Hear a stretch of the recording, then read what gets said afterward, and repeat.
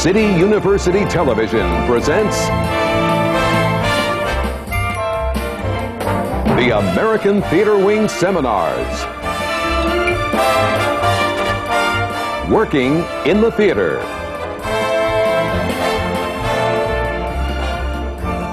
This seminar, Design.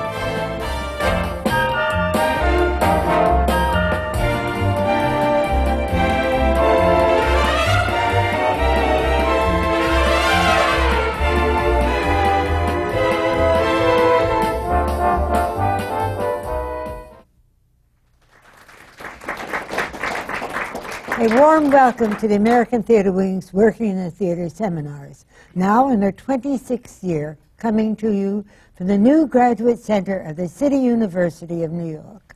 These seminars offer a rare opportunity to explore with the panelists the realities of working in the theater. This afternoon is devoted to the Design Seminar, those wonderful people that create the magic that brings live theater to you. We will learn something about how and why these designers became professionals, their work ethic, and their reasons for being in the theater. We hope that you will enjoy and learn from today's experience. I'm Isabel Stevenson, Chairman of the Board of the American Theater Wing, and so, quickly, let me introduce our moderators for the seminar, Professor and critic Tish Dates, and Professor of Theater at UCLA, and a working scenic and lighting designer, Neil Peter Jampoulos. Tish, would you start right away, please? Yes, thank you. To my right is lighting designer Michael Hubosky. Michael has designed several shows for Laurie Anderson, most recently Moby Dick and Other Stories. In September 1999, he received the Hughes Design Award for Cymbeline at the Delacorte Theater in Central Park and for Margaret Edson's Pulitzer Prize winner, Wit. Next to Michael is the legendary Ann Roth, costume designer for at least 100 plays on Broadway, in regional theaters, and off-Broadway. She's been nominated for several Tonys for Crucifer of Blood, The Royal Family, and The House of Blue Leaves. In her spare time, she has designed 70 films, and she won the Oscar for Best Costume Design for The English Patient. Neil. Hi. On my left, first is David Hayes, one of the very few candidates for the title of Great American Designer. After a brief 35 years as the founding artistic director of the National Theater of the Deaf, he is now a best-selling writer. And before he left our design fraternity, he produced 50 wonderful set or lighting designs on Broadway, some 30 ballets for George Balanchine and others at the New York City Ballet, and operas. Along with Robert Edmund Jones, he's the designer most closely associated with the plays of Eugene O'Neill. Okay. To his left is Abe Jacob, a pioneer in the film of Broadway sound design, and one of those rare talents whose best work works best when it goes unremarked. A master of his craft, he's made such sound-heavy musicals as Jesus Christ Superstar and Evita sound just right, while making operas for the New York City Opera sound natural and unamplified. He's also the best sound designer I've ever worked with. And to his left is Greg Mee. If it's a bomb, tear gas, infernos, blinding flashes, and smoke you're looking for, a short trip to the Brooklyn studios of Joachim and Me will get you that and much more. Better yet, visit one of the many theaters using his very special effects. And whether it's Phantom or Miss Saigon, Jekyll and Hyde or Ragtime, Cirque du Soleil or Inspector Calls, the best in special effects come from these very talented guys. Tish, why don't you begin? I'd like to begin with a really basic question. What is the purpose, or what are the purposes of each of your design fields? I know some of you do more than one. Anne, could you begin? What are you trying to particularly accomplish in costume design? Great opening question, Trish. Well, what do I want to accomplish is my life. It's my life. I was thinking the other day when I'm not working at the moment, and the fact that I'm not working, I don't have any personal phone calls. The only phone calls I ever get, or the only thing that involves me, has to do with my work. Everything I do is work related. I guess I set it up that way. Mm-hmm. Well, what when you design a costume, what is the purpose of the costume design? And what are you focusing on accomplishing with the design? Well, that's different. I never do a costume. It's usually, I never see one person on a stage at one time. I mean, that does happen, of course, but that's a rarity. It's a group of people moving in and out with one another. I do the clothes that the literature, the clothes that for the actor, the support of the actor, for the character that the literature describes. That's what I try to do without making it I'm not a big deal designer. I don't want everybody to say, what a great red dress, or what a whatever. It's just, that's not my thing. But it just works for the actor. I hope it does. I mean, and that happens in the fitting room, and then it gets on stage, and then the lighting and the director and whatnot. It's this collaborative thing. I'm sure we know that. But that's how I start, as clothes for the character, whether it's 17th century or now. They are where the underwear comes from and what happens to it when it's taken off, and that's my thing. Is that what you mean? Yes, is that the question? That's terrific. Michael, presumably lighting designer has something more to accomplish than simple illumination. Mm-hmm. I think the best way that I can think of to phrase it is you're trying to make things be seen as honestly as possible and in such a way that it supports the story that you're trying to tell. You can literally color the light or change the shape of the space with light to make it unrecognizable, and say, like a set design could be put up and the lighting design could change it radically, and that's not the goal. The goal is to sort of present what's there in as direct a way as possible to support the story that's being told. Mm-hmm. David, what about scene design, if you could take that? Or if you have something further to add about lighting, please do. It's the same thing. The point is, you've got actors, and where are they? Which doesn't necessarily mean the literal place. They're not necessarily in front of the kitchen or the bathroom. But it could be a space in the mind, but you locate your actors in some space, realistic or not. Sets, lighting essentially does that, as a simple answer. Abe, what about sound design? Well, there are two basic requirements or functions of sound design. First, as analogous to lighting, it's simple illumination. It's making sure that every seat in the theater that you're in hears what is being produced either by the actor, the singer, or the musician. So that's the common basic requirement of sound design, to allow everyone in the theater to hear what's being produced. And then on top of that, for a number of productions, it's also doing special effects and creating moods, or creating atmosphere, or creating an offstage effect that does what the playwright or the composer has asked you to do. But those are the two basic functions of sound: to make everybody aware of what's being done by the performer and to create the effect. Greg, Abe mentioned special effects, presumably sound special effects. What about the other special effects? Let me go to the basic question first. We're all serving the piece, the literature or the concept, because sometimes the literature and the concept are quite different. But we're creating that magic, that the overall picture, feeling, emotion. As Ms. Roth said, she doesn't like it when she doesn't go for what a beautiful red dress. I'm in a part of the theater where very often it's something can be spectacular and it is eye-catching, But my favorite effects are the things that are essential to the show, that come out of the show, that motivate and are less spectacular than the big flame ball or the big lightning blast. But a director usually, they probably know more about costumes than they know about special effects.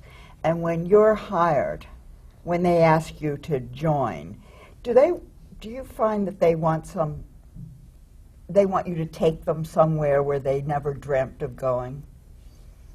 Do they want to have some excitement, some volcano, something that, I don't mean literally, but I mean some... Well, literally. Yeah, of course. But I mean do they want you to lift them? I'm sure it's the same for you. For some Yeah, directors they know exactly what they want, and I think they limit themselves by knowing exactly what they want. Well, that's what I'm interested in. My preferred way of working is when as I'm sure yours, when you are part of the initial creative team that forms a concept. Nick Heitner, Bob Crowley, and Natasha Katz on Twelfth Night. Right. We all, they wanted rain, they wanted water, but it wasn't, give me a rainstorm here now. It's how can we make this moment? Or what kind of rain or what kind of water. Yeah. Right. Yeah. Let me be a little more specific about what I said. Yes, what a designer, what all of us supply, is who the actors are, where are they. But then you can achieve, and every one of us in his way does it, I believe, something specific. And a small example, I did a show, and the director, at this scene, the husband comes home in the middle of the day to find his, am I allowed to say this at Cooney? To find his wife in bed with a gentleman. As long as he's a gentleman. I'm being as... Yeah. Anyway, what the director wanted at this moment was that the front door of the apartment was in the middle of the stage, the bed was on that side, the toilet was on that side, the husband or wife, I don't remember, but it seemed important at the time, has gone to the John. So when the husband comes in, one of them is on one side and one of them is on the other. They can't get together. The husband's in the middle. The scene, the action, the spine of the scene, as he would say, is he looks one way, he looks the other. They cannot get together to face him as a group. Yeah. So not only is it where you are, what the apartment's like, but you've set up what is called the architecture of the action. Mm-hmm. You've put something there which very specifically moves the play in an exact direction at that moment. Yeah, and actually, I think design as a whole, it's kind of the cumulative effect of a whole series of moments like that make the entire story appear inevitable. And I think that's what the most successful design is about, is when a whole series of those are strung together and the whole evening sort of just makes sense that way. Where do you think the impetus for that comes from? Does it come directly from the play or filtered through the director? And what would you say is, for all of you, is your ideal relationship with a director? How much do you want from him or her? About 15 years ago, I was invited to have that very discussion at Juilliard with students, young, very impressionable kids. And I, at that time, said that my main thing was to support the director, to help him realize his dreams or his vision. And I'm still getting guff from that. Do you understand why I am? Isn't that funny? I didn't. For years, I didn't understand why that would be a point of argument. Do you? Yes, you must. Not necessarily. Were Not people necessarily. saying They that were it saying should be things the like, "Are you playwright? crazy?" No. They were saying that I must get what I want first. No, I understand it, because it's the question of whether we are artists or artists of occasion. I don't see No, I it. think we're hired to But you're serve not something else. individual artists. You just mentioned collaboration, and the theater is a collaborative art. I mean, it sounds like it is a cliche, but it's absolutely true. One can't work or shouldn't work without the other, I think. I think you'd agree to that, wouldn't you? Well, I don't think any Well- of us can do anything without the other. No, Right. but No, we know that. Yeah. we have changes, I think, that have occurred, especially on Broadway over the last 20 years, and that we've gone through cycles. From the 70s through the 80s, it seemed to be the director was the one in charge. It was the director's medium, because we had the star director choreographers, especially for musicals, who had their vision and created the entire show based on what they thought the concept of that particular piece should be. And then, since that time, we have now gone back to what I call the management direction or production Yeah. of theater, where it's basically controlled by the producer and the manager. So it's their idea, and everybody works to what either their budget or their idea of that production should be. But in any event, the design team really is an extension of the authors and the composers, as well as the director, and it all needs to work together. And the best shows that I've been involved with are where, especially sound, was brought in as early as the time when the lighting and scenery people were brought in, because working together with everyone, you eliminate what I think is the biggest problem in working in the theater, and that's surprise. That's the one When thing does you that really happen? can't define. When everybody is brought in together? Who comes first and then Well, falls into I find that it's usually scenery, because that's what develops and drives the entire production. Then costumes, because that's also part of it. But lighting and sound, I think, are as important as those two if you're trying to do an event or a production that is a real collaborative effort where everyone works together and you have a seamless display of all of the talents involved. What sort of surprises have you encountered when that didn't happen? Simple things such as the sound designer not being hired until after the show is in rehearsal or ready to start into the theater, and we find that the particular theater that you're in, the scenery has totally taken over the proscenium arch, so there's no place simply putting loudspeakers. So you have to compromise and put them someplace else, which leads to either a bad sound design or compromising the scenic designer's intention. Things of that sort. If that's all known in advance, you can eliminate all of that, or, as working with Neil, we've hidden things in the scenery so it becomes invisible and works. That kind of surprise that you have at the last minute, that's impossible to deal with. Yeah, very often it's a real estate question. The first person to get there claims real estate and is very reluctant to give it up. But if, as you say, everyone is there from the beginning, once a piece of scenery is built, it's very expensive to go rework it and make space for something else. If you're there at the beginning, it's the same price. So why not be there from the beginning? I'd like to touch something that, your question about sound special effects, which relates to the collaboration.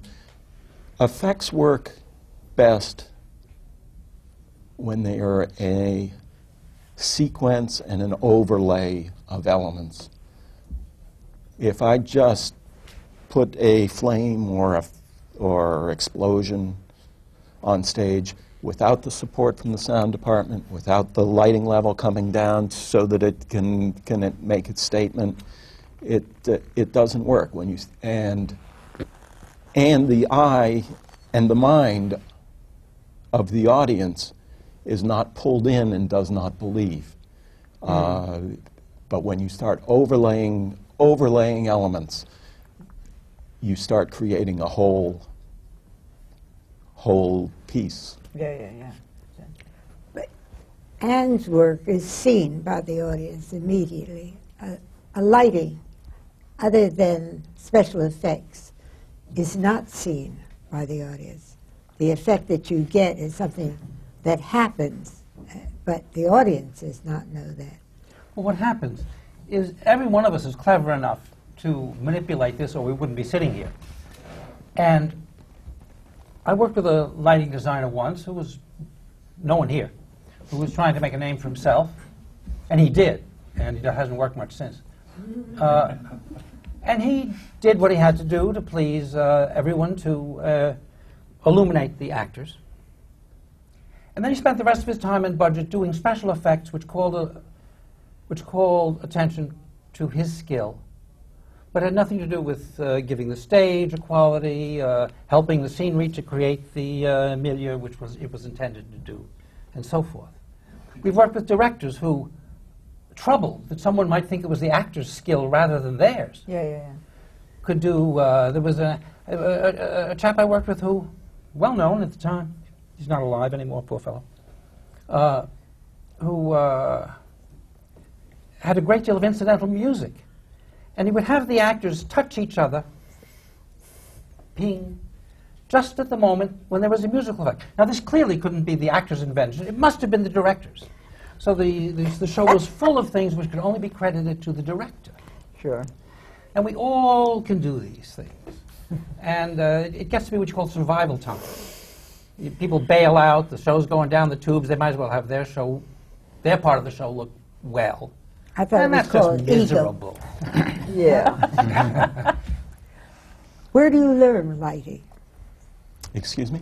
Where does one learn lighting? Well, I'm special effects here, and I think we have some lighting designers who will answer that question. Well, Michael, where did you? You sort of learn it by doing. I mean, it sounds silly to say, but you just go into a theater and turn the lights off and get your hands on the things and work with them. And you just keep doing that for years and years and years and years until you start to understand a little bit about how a light or a kind of light makes a space behave. And then you just try to start adding all that together in order to be able to control kind of an environment. Remember that awful taste in your mouth in summer stock when the sun's coming up and you still got 70 units to focus? It's sad. It's That's sad. when we all smoked. No, actually, I will say that one of the best kind of learning environments that I've ever been in is being on tour with dance companies. I mean, I spent 6 or 7 years touring all over the world with Mark Morris's company and American Ballroom Theater and a couple of other companies. And it's when you have to walk into a room that you've never seen before and with a group of people you've never seen before and actually make something happen very quickly. It's just you have to make decisions very quickly, and you have to understand what's important about what it is you're doing and chuck everything else that's not important. If the going gets really tough, then if there's one thing you have to convey, then that's the thing you go for. And if you have a little bit more time, then you can make it a little bit more. More choices become more confusing. Right. You discover the essence of the What it is you're the doing. piece and of the design. Yeah. So I think it's a good training ground, and everybody that and every other lighting designer that has been in that same situation is also a big champion of it that I've found, because it's not only kind of a challenge, but it's a lot of fun too. Touring. Yeah. Mm-hmm. With trucks? No, usually walking off the plane into somebody else's building and trying to make their equipment Their do. stuff. Yeah. Oh, Lord. And in other countries. Mm-hmm. Yeah, I mean the best. The best example I can give is I was on tour in Taiwan once, and we missed our connection, and we checked into the hotel, and there was a big earthquake, and we went to the theater, and I walked in, and it was very dark, and I looked around, and people were hanging the lights on the wrong pipes, and things were a big mess, and you just kind of look around, and you think, I could be in New York. It doesn't matter where I am. So Right. then It's that's and funny. then you just try to start sorting it out and just kind of getting rid of the things that are not going to work, and just keeping it simple, and you kind of go ahead. Sound design has always been basically something that you just pick up and do. Fortunately, in the last 10 to 12 years, many of the universities have established fine sound design, sound operating departments, as long as there are other design schools. And it's very important to start out there, but that's not the end. You really have to, as we all, I think, agree, go out and actually do it, and start in regional theater, start in community theaters, start just being involved in the sound of that production, and move on. And then I also always tell people, how did you get started? And what I do is find a designer, a sound designer, wherever, and bother them, call them all the time. And eventually something will happen where I'll say, come down and give me a hand doing this particular thing. And I think there are maybe 10 or 12 people that are working now that have done that to me over the years, and I'd be very, very glad to have that opportunity to bring them along. About the road, I think it's unfortunate that touring companies today, professional touring companies, we no longer really have what used to be called bus and truck tours, where you would go in at 8 o'clock in the morning and do a show at 8 o'clock that evening with simple scenery, simple lighting, and very minimal sound equipment. It was a great spot to learn because the expectations weren't as high as they were for doing a Broadway show in that 8-hour period. Today, bus and trucks basically don't exist because they're trying to recreate as much as possible the effects and the scenery and the lighting of the Broadway or the national tour. So it's not a learning experience anymore. The audiences are demanding for the prices they have to pay for tickets what they would see in first-class national tours. But it's still a good place to learn. But if you went to, let's say, southern Tunisia, as I have done. I'm sorry. Yes. And the electricity was less, and you have this truck with your stuff on it. Do you carry generators and... That's, again, one of the things that you should know about so you don't have surprises, as I mentioned earlier. If you've properly advanced and you've done the collaboration with all of the people that are telling you to go to southern Tunisia, you would know, I would hope, that yes, it's going to be iffy if there's electricity available, and we have to bring along transformers or generators or things of that sort in order to do this particular show. Do you guys do that? We try to, if we get the opportunity. Yeah, the advanced work is very important, but sometimes, no matter what they tell you, it's like you walk So, Well, apart from the experience, which the one has gotten and no longer exists in every aspect of theater now, where do you find your trade? Where is the best way to find it? Are you teaching it? Do you have it in the universities? Are there courses in this, or are there special schools for it? Where do you start? Well, in my university, yes, there are courses, although I often frighten my students by telling them that designers are born and not trained.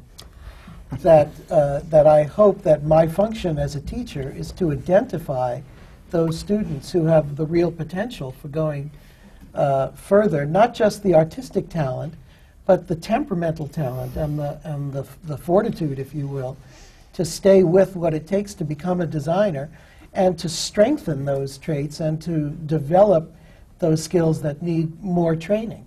But to give people that divine spark that makes you want to be a theater designer, I don't know how to do it from nothing. But if you have that, and that's what you want, there are many fine schools with good people teaching who will at least give you the rudiments of the trade. The discipline. And the right, discipline. Sure.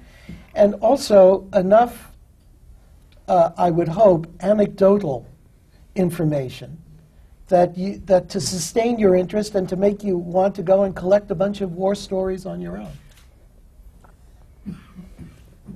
David, I see you smiling. I do sometimes. even after all these years in the theater, I sometimes smile. You know, as an old guy, and with a new career, but looking back, you can complain about this or that, and you see things that have changed. The level of light, talking about Tunisia, the level of light that is required on stage now is what, about 1.75 times as much as it was when we started, Neil? At least. Almost twice as much light, or else people say they can't see the actors. What's the sound level over the last 30 years? Well, it's absolutely increased simply because everybody is used to their home music systems or Walkman earphones, and so no longer do we have the imagination which tells you what a voice sounds like. It's what you've heard stored on CDs, and so it's got to sound like that recording in your living room. And many actors are not expected to produce. Thank film and television for that. Yeah, there's also a bizarre level. In the old days, they say, well, I can't see I can't hear him because I can't see him. But now they wouldn't see him at all. Maybe they'd just see blackness or something. And, okay, we complain about that. I don't know if it's worth complaining about. We say there are no apprentices anymore. You may be looking at the youngest or oldest. As Neil said, I did the working drawings for the Mousetrap as an apprentice. I don't know if that word is still in the English language. And every kid, I'm talking about the theater of the deaf.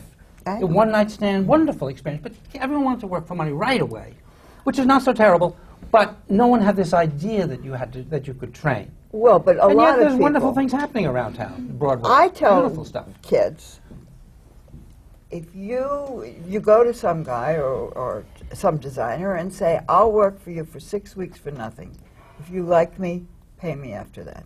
And I think that works. Except the union can get after you. I'm not against the union. I tried that with people. Well, I don't mean drafting, and I don't mean painting or drawing for me. I mean... Getting coffee is not such a bad thing to do. Absolutely. Hang around a bit. Absolutely. And there's a lot to do at my place. A Just lot. get a How many feel of what it apprentices do you is. have? I have a lot. So what is a lot? Well, it depends what I'm doing. Last year I had 3 last year. And they work very hard. Their hours are long, they work very hard. Where did they And, come from to you? How did they come to you? Oh, I get phone calls every day. They find their way. I had a phone call this morning from Oh, someone who yeah, wanted a lot to of people want become an intern or do apprentice this. on a production. And- Did we all work as apprentices? Did we all apprentice? No, I got paid right off. Did you? Was that for painting scenery, or was that for doing, that's how you started in the theater, right? You were painting scenery. How did you parlay that into a career as a costume designer? Well, the designer had a heart attack, and they were hard up for somebody to do the dirty work. And you were there. there. I was, and thrilled, and I just thought it was wonderful. I would like to go back to discussing this this thing about maintaining your inner burning desire to be a designer and servicing the collaborative essence. Because I know I saw your face go funny when I was talking about that. And what I meant was that I do think it's a great feeling to always be, I work with Mike Nichols a lot, and I would have to say we never see eye to eye. And yet we've worked together for 33 years. And if I can make him be less safe, because I tend to be more, and he tends to be tasteful. and now it's a joke between us. But that's the best thing, to have that true understanding of what's his shortcomings, what's my shortcomings. But meeting in the middle isn't the right answer. The middle is the lousy answer. And would you prefer the director to be out ahead of you or behind you in that respect? Safer or more? Well, I'd like to work with 8 directors, some out and some back. But I think out. Yeah. Yeah, tasteful is not a word I'm crazy about. How do you handle it when director or producer starts interfering? I mean, how do you... Interfering? Well, about things they really don't know much about, or you're sure if they would just listen or let you do what you want to, that the show would be better. I mean, do you have examples of dealing with that, presumably tactfully or at least successfully? They're still alive, so I... You didn't murder them. There are certain composers that I've worked with that certainly believe that the loudest thing on stage should be the flute and oboe. So you get to that point where they come to you at the sound console and tell your engineer to bring up the band, because that's the only way it's going to be exciting for the audience. And if the lyricist comes over and says he has to hear the words, then you have that discussion going on. And then the director wants to make sure that they're hearing all of the lines. And the producer says, don't make it that loud, it's bothering people. So I think the best, the sound designer anyway has to be the diplomat that handles all those different inputs to you, and at the same time, maintain the balance, and then do what I feel, or any sound designer feels, is the right thing to do for the piece that you're working on. And tell them all that you did what they asked you. Because sound is the most subjective, I think, of the design elements in the theater, you can get away with that a little bit more than I want a red dress, and you say, well, that is red, but it's blue. You can't really make that distinction. But sound, you can, because everybody hears differently, and that's the basic difference in all of the work that we do. But it is a matter of finding out who, again, is in charge. And if it's the producer or the manager or the director or the composer. Who is in charge? Depends on the show. It depends on who So the individual that- is. Sometimes it depend is on the the director show. and How? I mean, if the director doesn't do it, who's going to? I mean, the producer doesn't. Sometimes the Sometimes it director does. is living in fear of the producer. We've been through the that. director. The say that director is slowly. hired by the producer is the same as all of us, and so he answers to him And, for but what are he you wants. hired by the producer or Yes, the director? and at the final, you may be recommended or requested by an individual director or a composer, but you are hired by the producer and the manager. That's the. Do you audition? I don't know. Is there such a thing? How do they decide that you and What? Get a job? that you're going to be the Well, I think at this costume point, designer? They- people know they your rely- work, and so Yeah. How do they know you're that done your by your past. ideas are the same as theirs? That you see the production as a whole as they see it? It's a gamble. That's heavy. You know, I've had several experiences where I've met on the big moment was you can't get the job unless you meet and talk to so-and-so. In some cases, it's a director that I've never met. In some cases, it's a producer. And in some cases, in one case, it was the widow of the playwright Oh, yes. who controlled the rights. And in none of those cases did I actually discuss the work at hand. I had them to my apartment. I served them tea or drinks according to their wont. We talked about everything in the world I could think to talk about of interest to them apart from the play at hand. In all cases, in these three cases, I got the job. And it was because once you enter into this, it's a kind of a marriage. You're going to go through the next X number of weeks or months with people, and you want them to be people who you do not detest on sight and who you have confidence will deliver the goods. But without showing a portfolio or auditioning or saying, well, we have to do it this way. That, in fact, is very dangerous because you may feed into some preconception that they have, and that will set off an alarm bell. It's much better to ease into those things after you're on board. That is dead right.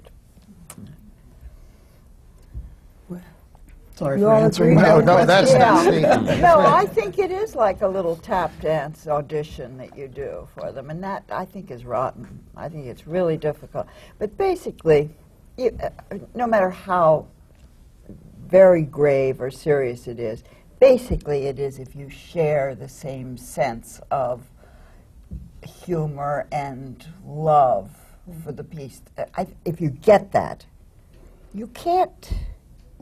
You are not destructive. Well, I think that might be one of the good things that come out of meeting somebody who has the power in whatever production you're doing, is to have that discussion, not about the exact technical work that you do, but what your feeling is towards the piece and how you would get along and relate to all of them involved. And that certainly makes it a better collaboration no matter what you do physically or technically. I've had to go and see people twice, I think, in my career to get the job, and it was merely a matter of talking to them, saying hello, and how we related to one another rather than the work we did. How long ago was that? My first Broadway show was in 1970, which was Jesus Christ Superstar. Which was it? Jesus Christ Superstar. I wasn't the original designer. I happened to be in town. They were having problems technically, and I came in and took it over. But the first show from scratch was shortly thereafter, Pippin with Bob Fosse. All of you have credit so that they can say, well, look, they did such and such a thing.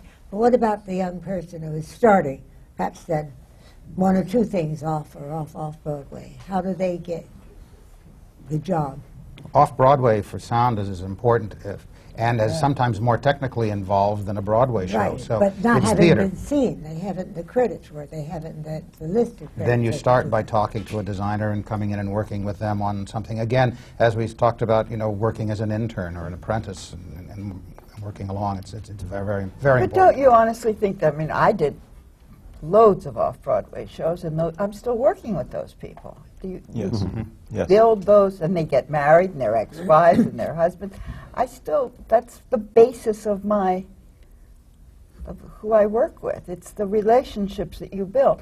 I was going to say that if there is some distrust or worry with a director, or, I mean, I only deal with the directors. I would say, I would let him feel that I wouldn't let him be dismayed on stage. If he lets me show it to them and then he hates it, I'll change it. I've done that a million times. You're not blocked in. We can have anything we want in this world. Anything.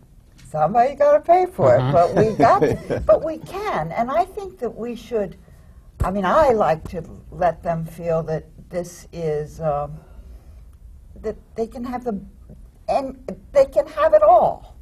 There's no reason to not. Do you feel that way? If you're not working together and enjoying the process, why are you doing it? I mean, I'm sure we have all been on shows where we did not enjoy the process, but there's something about economics here. That's no, we're not. We don't know about it. Well, that's the difference between it being being the director in charge, where the money and the economics are not as vital as it is when you're the producer who is in charge and money becomes the bottom line for all that you No, do. but if he says the costumes, I want the long dress that goes up the stairs, and Anne knows that the long dress is going to trip the actor going up the stairs, but he insists upon it, and it's wrong, then there has to be another dress put in place. And therefore, it is the economics, and therefore I would think it is your responsibility to say, if he doesn't know, but look, I'll show you how this dress will trip you. Sure, and you can make her a version out of an old piece of muslin and let her, and go there at the end of the rehearsal day and rehearse with it. And you say, see, it works, or see, it doesn't work, or maybe it's a foot too long, or, you know, you work with them. That's what I do. You don't just go away and make a dress and say, here you are. See you in New Haven. It's part of the process to be there and to worry about it. And if the director says, get that thing off the stage right now, she's going to fall, I say, okay, but we tried. Sorry, go ahead. I think that's one of the big responsibilities of a designer, is to involve the director in things, in something they may not, to share your knowledge with them, convey your knowledge to them. This is, you know, you said this is what it means. Come here, let's talk about this, let's work with this, let's play with this, let's have fun with it. And then you together come up with what's going to be the right thing. Well, I agree that if you fail to work with your director, there is a big failure there, and there's an unhappy situation. And this should be sensed as the production team assembles. When you have to go to the producer because of a conflict, that's misery. But odd things happen. Let's say you're hired as the designer for a repertory company, and you're given the budget for the entire season. And the producer says to you, Dave, we got 6 plays to put on, here's the amount of money you can spend. But you got 6 different directors. Now, comes to you're working well with each director. You may not exactly be his choice, maybe he isn't thrilled, but because of the repertory situation, it's good to have one set designer, even better to have one lighting designer. But a director wants something that's out of the budget. You've got to go to the producer, but this is understood beforehand. But if the producer doesn't back you up, and you're the villain, because you won't let this director spend money. So why can't you say, come on, you and I, director, are going to go see the producer. Let's ask him to come down here and discuss this with us. Yeah, no, because you we're say all that. in this You say mud that, bath but does the together. producer back you up? Absolutely. Does he say to the director, look, I gave this guy a budget, and I can't? Well, you know, all these Give you what you producers want. have financial managers. Let them go to work. Let them come in and help you. But it might involve more taste than the financial manager has. No, but I mean, they can't just give you the money for a 6-season production and walk away. Get back here and go to They work. do. Well, When I used to work for New York City Opera, you'd go home after a long rehearsal, and the financial director would call you about something he didn't like about the lighting. The stage director would call you about something he didn't like about the costumes, which you weren't even doing. And the overall director would call you about the fact that the wheels are squeaking or something. I mean, everybody did everything. yes. But it was kind of fun. Yes, absolutely. Because you all wanted the same thing. You're all talking past tense. Is it not so today? Is it not the same way? I don't think the human race has improved in an awful lot. 2 legs, 2 ears, 2 eyes. Yeah. And people, you know, I worked for Balanchine all of those years, and at the initial, and he was, of course, the boss. And he had a fabulous eye, but the initial impulse came from Lincoln Kirstein, who in a sense was the producer. He's the one who'd call you and say, I want you to do this and that, come on down, I've got an idea. He'd pull out these wonderful old books and says, why don't we do it like a Wedgwood plate or something Yep. like that? And then you'd say, gee, does George know about this? And you'd say, oh, George, we always agree. So you'd do some sketches or model, and Mr. B would come in, and he always liked it. Well, unless he hated it. But I mean, it wasn't because of it wasn't because of the odd way that it Right. started through Lincoln's I vision know. and Lincoln's taste, which was extraordinary. Yeah. I think what you are saying here, though, they're all creative, and yet you're all dealing with somebody that is creative, but not in the same sense. You're talking about dealing with the reality of the person that is in charge of the show. Well, everybody to get along That's the is idea. manipulative and thinks they're the greatest manipulator in the world, but all we forget is that people aren't as stupid as we think they are. So you just have to be careful as you go along. Does anyone feel that producers now are less creative than before? Producers. Does anyone remember a golden age that I seem to have missed, when the producers were really creative people, and you could rely on their taste? At least in the area that I deal with, production today is more about spectacle and large and big rather than about content. And the producers, in the 20 years ago, were able to give you certainly a show that brought people in and won awards and was very successful without going to the extent of spectacle. So the difference today is that you have to be about spectacle rather than about content, with some exceptions, of course. But the bigger is what's happening today, whether that's better or not, or whether it's justified by what ticket prices are. The audience needs to come in to see something that they can't see elsewhere. And live theater is something you can't see elsewhere. It has to be in a room with a collaborative group of people in the audience who are something you don't have in your living room. And so that's why theater is different. But as far as the spectacle is concerned, that's where it's gone today. And we hope it might get back to a more middle ground later on. Although sometimes I think people are sort of thirsting for just the opposite. I mean, I think I was lucky to be able to work on something like Wit, but Yeah. the reason people come to see that, I think, is because there's actually something going on that touches people, and there's nothing spectacular visually about the whole thing. It's there in front of you, and you watch a woman go through an experience, and that's, I think. And but it is somebody live, and it's there, and Right. it's different. As I said, there are exceptions other than to what the spectacle is of But Broadway. it's kind of weird because I think when there is something that's like that, people kind of sit up a little bit because everybody knows that it's the trend that's happened exactly as you're describing. But I think they're kind of looking for something that's a little bit more than that. Or would the revivals of some of the plays that are on Broadway today, as good as they are, be the same if they were done without the spectacle of moving scenery and moving lights and heavy sound effects? You know. Like what? Well, there are a number of plays that have a number of revivals that have been on Broadway where the scenery is much more than it was when the show was originally done, and Much more. much more. Rainmaker, for example, has never been produced with rain before, to my knowledge, other than this production. It was always, here comes the rain, curtain. Oh. Makes sense to me. Right. Well, Maybe a point you brought up earlier was about the audience expectation from their exposure to film and television and attention span. I think it's a real issue, and I think it has some bad effects on the content of what we see on Broadway. We used to do a lot of 3-act plays. Yeah, with more actors. With more actors, indeed. Remember those 7 guys who came up from who came up from the cellar in Yes, Arsenical? absolutely, absolutely. Who could afford it? Well, And now they have wetsuits. There were more of everything than in other shows. We were talking about the revivals that are being done.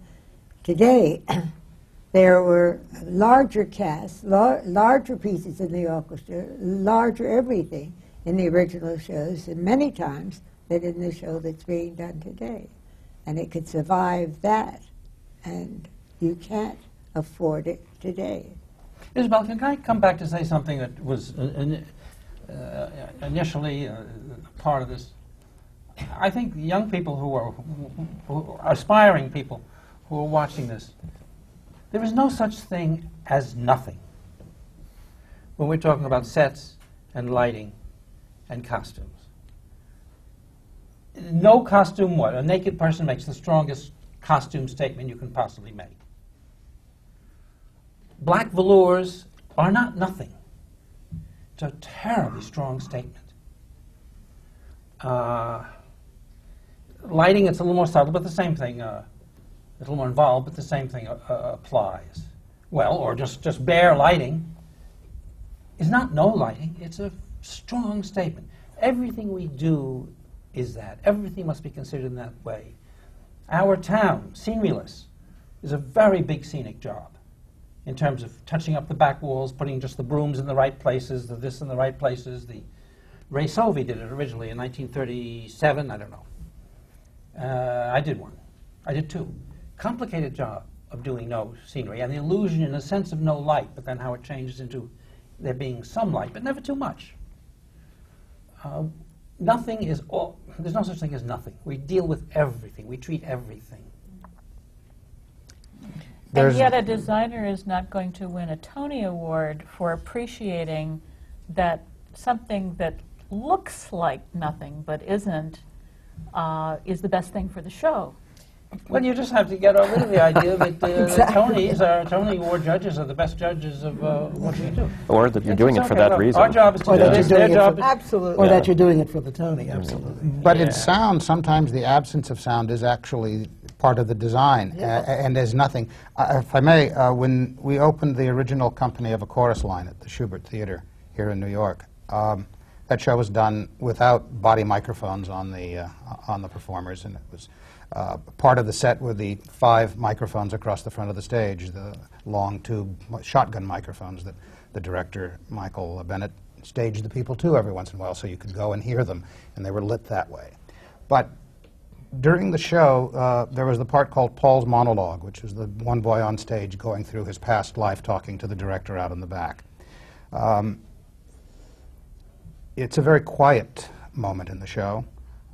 It follows Music in the Mirror, the big Cassie dance number. It became a little difficult to hear him because of both the style of delivery as well as the quietness of the moment. And we went through a number of discussions. Are we going to put a microphone on him for this? And I realized that the problem was it was the middle of summer here in New York, and the air conditioning in the Schubert Theater was a little noisy, to say the least. So the design was that during the applause for Music in the Mirror, the engineer went and shut off the fans in the air conditioning. So you didn't hear them go off because there was the applause. As it got quieter in the theater, you heard him. It also got a little warmer, so the audience became a little bit more uncomfortable, which was the feeling that you were trying to get from the delivery of the lines. At the end of the monologue, the applause, they went into the tap combination, the fans, and the air conditioning came back on. So that was sound design. That was the absence of sound being part of the design for a chorus line. Who was the director? Michael Bennett. Michael Bennett. Yes, but I know Michael Bennett, but who discovered that and who Well, gave that was part the of that's what I did. directions for I mean, I went and I said, Michael, if we turn off the air conditioning, it'll be quieter in here, and you might be able to hear him well enough. And he said, try it, and that's what we did. How did you start that? how did you to begin working with Michael on that, for example, and to get that effect? Well, it was just part of the show. We were in the room. We weren't using microphones, and it was noisy. And as I was walking around the theater during rehearsals, I just heard the fact that there was a lot of noise coming from the air conditioning vents. And it was just a simple thought of turning it off that did that work. And it was just one of the nice moments that you come by in doing That's something. one of the But as you collaborative mentioned, the things we're absence of talking about. costumes, the absence of lights and scenery, Chorus Line was a good example of a black box lit by one light. But that's the design work. That leads me into a question I'd love to have some responses on. You say that the shows now are about spectacle, and they get bigger and they get fuller, and then there's more stuff like rain in a play that never had rain before. And yet, if you go to the Opera House, and I will leave out the Metropolitan Opera, which marches to its own drum, you're likely to find an opera that would have had dozens of sets and tremendous spectacle 50 years ago being done with a single chair in an immense open space, apparently undesigned. And so here is one art form being pared to its essence, while another one is getting perhaps overstuffed. Anybody have any thoughts on that? It's a very interesting. Neil, my only comment is that the opera has content and doesn't need spectacle. And got it in one, I think. I mean, that's the difference. Not that the spectacle on Broadway is bad. I mean, some of the work that's being done, it amazes me how well and how good and how great it looks. But I'm just going back to saying that that's not the only thing you need to make theater vital.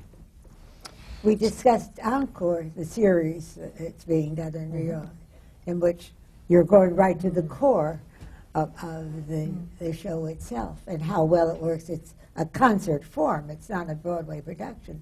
But in discussing it and taking really what is the heart of it, editing out all of the rest of it, it becomes a very strong piece. Yeah, well, certainly the current Chicago has probably $250,000 less scenery than the original one did. The strength of a more minimalist approach. And was run 3 times as long. But you've got the two sides. You've got the great big spectacle, which says, I'm getting my money's worth, and you're getting the other, which is a little nugget. Abe, is it the emphasis on spectacle that you have been talking about that has produced a situation where we have Tony Awards in scenery, costume, and lighting, and is it because sound design is less obtrusive and it doesn't involve spectacle that we have no Tony in sound? Well, I think there are a number of reasons that there's no recognition that way. But sound, for the most part, has been the last child in the family, and hasn't been thought of as a design element for a long time. And I am hopeful that will change in the future. I think I think the recognition of the design work that the whole team does is important. And I know that there are a number of reasons why it hasn't happened, but I'm hopeful that in the future there might be a change. I think there's more that has to be said on that, but we have to stop for a minute, and everybody takes a deep breath and stretches and does whatever they have to do and comes right back down to their seats and continue with this discussion, because I think it's a most important and interesting one on the American Theatre Wing seminars. And so we'll come back to the designers. Has it really been an hour already?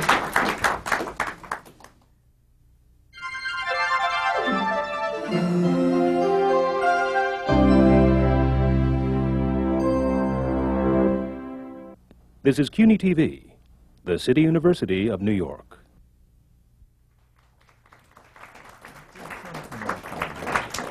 Welcome back to the American Theatre Wing seminar on working in the theatre.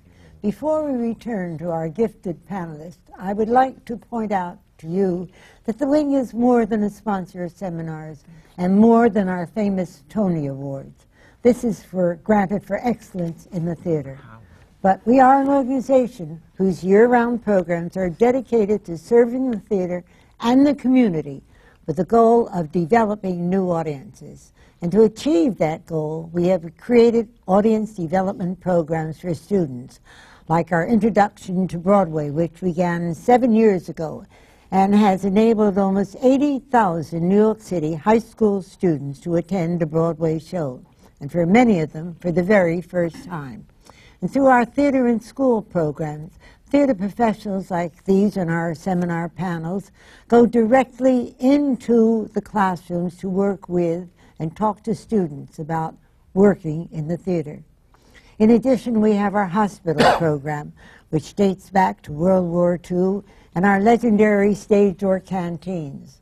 Today's version of the program brings talent from Broadway, off-Broadway, and the cabaret world to entertain patients in hospitals, senior day and nursing facilities, service organizations, and child care and hospice facilities in the New York area, bringing the magic of theater to those who cannot get to the theater themselves.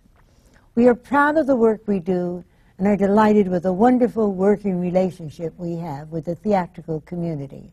We are indeed grateful to our members and everyone who makes possible all that the American Theater Wing does. And so now let's get back to our seminar on design, which is partly the most important part of the theater that the audience doesn't see, but which makes it all so magical for us. We have with us now Tish Dates, and we will continue with the discussion on the design seminar. So Tish, would you like to start that right away? Yes. Have any of you ever wished that you could go back and change something about a design you've already completed? Well, not so much one individual design, but when I first started bringing sound into Broadway theaters, I think I would have greatly preferred had I been able to be a little bit more tasteful then. We tried to do it too big, too fast, and we didn't have the quality of equipment and the expertise that's now available to us. So we did, I think, tried to do a little bit too much at the beginning. And I think it's led on to the fact that sound has had the opportunity to be criticized by audience members, by the critics and the press, and also by the fact that it's gotten bigger than the shows itself, where I think some of the design elements have lost sight of the fact that it really should sound like it's coming from the performer or the musician, and rather from the affected loudspeakers and things that are placed in the theater. Goes back to the beginning. Maybe that designer wasn't there when the set designer laid out the set, so he's forced to put speakers far enough away that it loses the localization. But I think that's the one thing that I probably would have liked to have changed, was to gone a little bit slower right at the very beginning. Yeah, I think for me, it's becoming more and more a question of actually getting to the point where you can polish the work enough. Because there comes a certain point in any production where you have to stop. You know, like they turn the lights on, you're told that that's it, and then you have to come, stand in the back and kind of just watch what you've done. And I think at a certain point you just wish you were either faster or had just like that one little bit of extra time to finish those extra 2 cues that you weren't quite as good as you would hope that they would be. Have you ever gone back after an opening and changed a design element? When we do different companies, I mean, things changed obviously from the time we did Evita in London at the very beginning until we did it in America. So yes, you were able to see what you did in the first place, and then hopefully the improvements you've added were worthwhile. Going back after a show is already open or running for a while in one location is usually not really pleasing to the producer. Except for something that is unfortunately becoming more common is when you're asked to come back to the show that's been open 6 months or 9 months and reduce the running expenses, which is something I have a hard time with. I think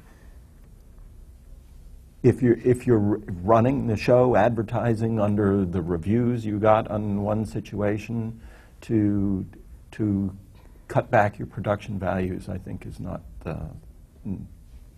right, not correct. I lost a job doing something like that. I read the script, talked to the producer, and said, it's a one-set show, but you've got this one little scene here, which is just a one-joke scene. If you can get that joke and work it into the other set, you're going to cut that little set out anyway when you tour this show, if it's successful. You're going to have a tour of one setter. You're not going to have this two-setter just for that joke. Well, he didn't want to hear any more from me. So I didn't do the job, and they did the show, and it was successful, and then they toured it and didn't do that little scene. But this sort of sounds like I told you so-ism. But sometimes you take remember there was a six-set show, and I put it into one set with the director. Then it's wonderful because you see the stage directions. The stage directions instruct you what to do, what you have done. Whereas the initial stage direction said, well, it's 6 scenes. The playwright designed the show, right? As a producer, I've had a chance to redo shows that were successful that we had done once before. And in every case, they weren't as good. We thought they'd be better because we had experience, we saw our mistakes. They were never as good. Really? And when I was I call myself a little boy. When I was a kid and coming into New York, I met a man named Paul Chelychev Pavel. Of course. How do you feel about sound, the thing that's happening today, and the synchronization in the theater? Where does sound come into that, and our sound engineers? Well, you know, I'll tell you something, Isabel. When I go to the theater, I fall instantly asleep, so I'm really no judge. the angel of sleep, after all those productions, all those hours and days in the dark theater, I can't stay awake at theater anymore. My wife takes me, we sit there and I fall asleep. She tells me what it was about. And so I'm no judge of that. But I want to say that Paul Chelychev said to me, you know, kid, he said, or youngster, whatever you call me, the dream and the reality are no different. Don't try to catch a dream again. And so that's why I don't like revivals. Mm-hmm. David, as a producer, how did you deal with your own designers? Let's hear from you from the opposite perspective. Well, you never know who's going to be terribly valuable to a continuing long... I produced a theater company that ran for 35 years. And we've been to not 5, not 6, but 7 continents. Get that. The most valuable person on my team was the costume designer. I'm talking about Fred Volpel. Not simply because he was a fine designer and understood the needs of repertoire and budgets and so forth. He certainly can. He could make everyone cry. But because Fred would read the play and give everybody else a real drubbing on what the devil it was about. You'd sit there with Fred. It sometimes seemed like root canal work. But he'd say, come on, who is it? Well, what do you expect of this character? And the director suddenly realized he had no idea what was going on. Why is he different than him? Why do you want him this way? And it could have been the lighting designer, it could have been the set designer, but it happened to be Fred, who read the plays in this way and challenged us all on what every character meant. Well, I tell you something. Very recently, I had a dialogue with the director who was going to do a new play, and the producer was present, the money person was present, the line producer was present. It was a little bit of an audience, and it was me to meet the director. And I said, well, I'm not going to meet him unless I've read the script, because it's not a personality test. So I read the script, and I got there, and they started asking me questions. Well, I don't like to make decisions that quickly. I have to think about it. So I asked the director a question, like, how much money does this guy make a week? And he and I went right for it, because he was going for my jugular, and I was a little testy about it, and he very much resented it. He didn't want to be pinned down, and I didn't want to be pinned down. And that was the first time that happened. The costume designer always has that. There's millions of questions that come into your mind. Where did those shoes come from? Does his mother do his laundry? Blah, blah, blah. Mm-hmm. It goes on forever. And it is often resented. Remember when we started, Anne, years ago? We're about the same generation. And before all these lawsuits, and you could sock people. Remember when you just punch them in the nose, and it was all right? You know? A very simple question. Where are costumes made now? There used to be Eves and Brooke Brothers. Are there organizations like Certainly. that now? Are there costume? Absolutely. Where? Here in the East? Here in the East, in Rome, in London, in California, in New York. Yes, There are the Eves and the Absolutely. Brooks. And Well, Eves and Brooks have combined. That's one company. Great rental houses are not in this city. There is not a great rental house. how much rental is being done in shows? Well, you would do it if it were here. It isn't here. Can I jump in here? There's something I've been dying to ask Michael. At the end of Wit, there's this incredible lighting effect that you achieve. There's a blazing ethereal light on the Vivian Baring character who's dying of cancer. It's an unusual lighting effect on someone who's dying, and particularly because you create this luminescence around her naked body. How did you come up with that design effect? Well, it basically came about from the first meeting that I had with the director. I went over to his house, and he had the little model, the initial model sitting there, and he was showing me what the set designer had come up with, and said, this last moment of this show, can she be really bright? And I said, okay.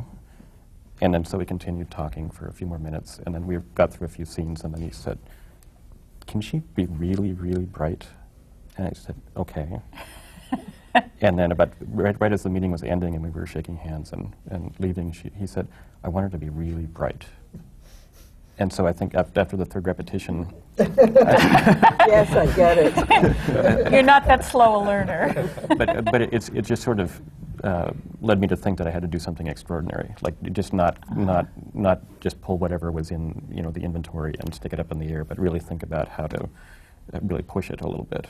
It's a transcendent effect appropriate for somebody who has specialized in Death Be Not Proud. Yeah, it's great. Michael, how oblique can a director be in giving you a wish?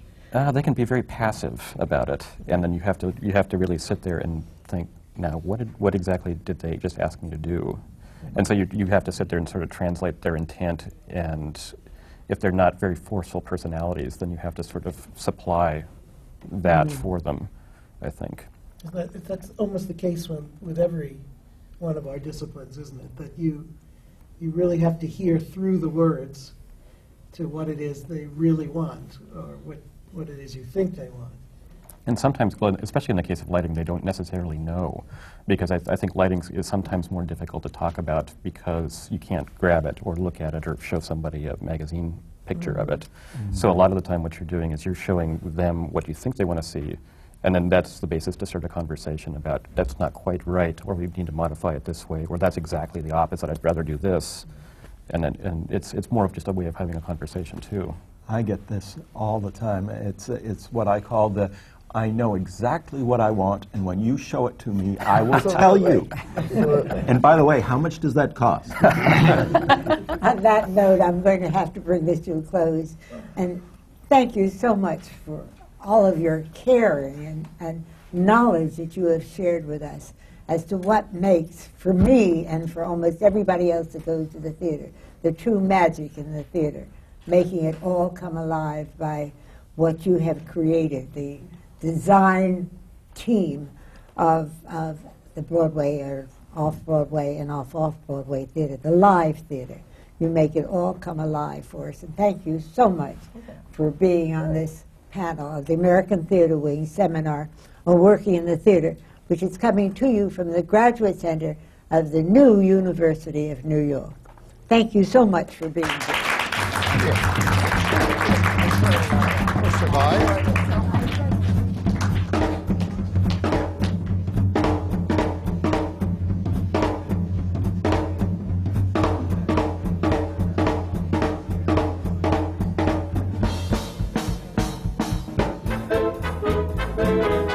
Thank you.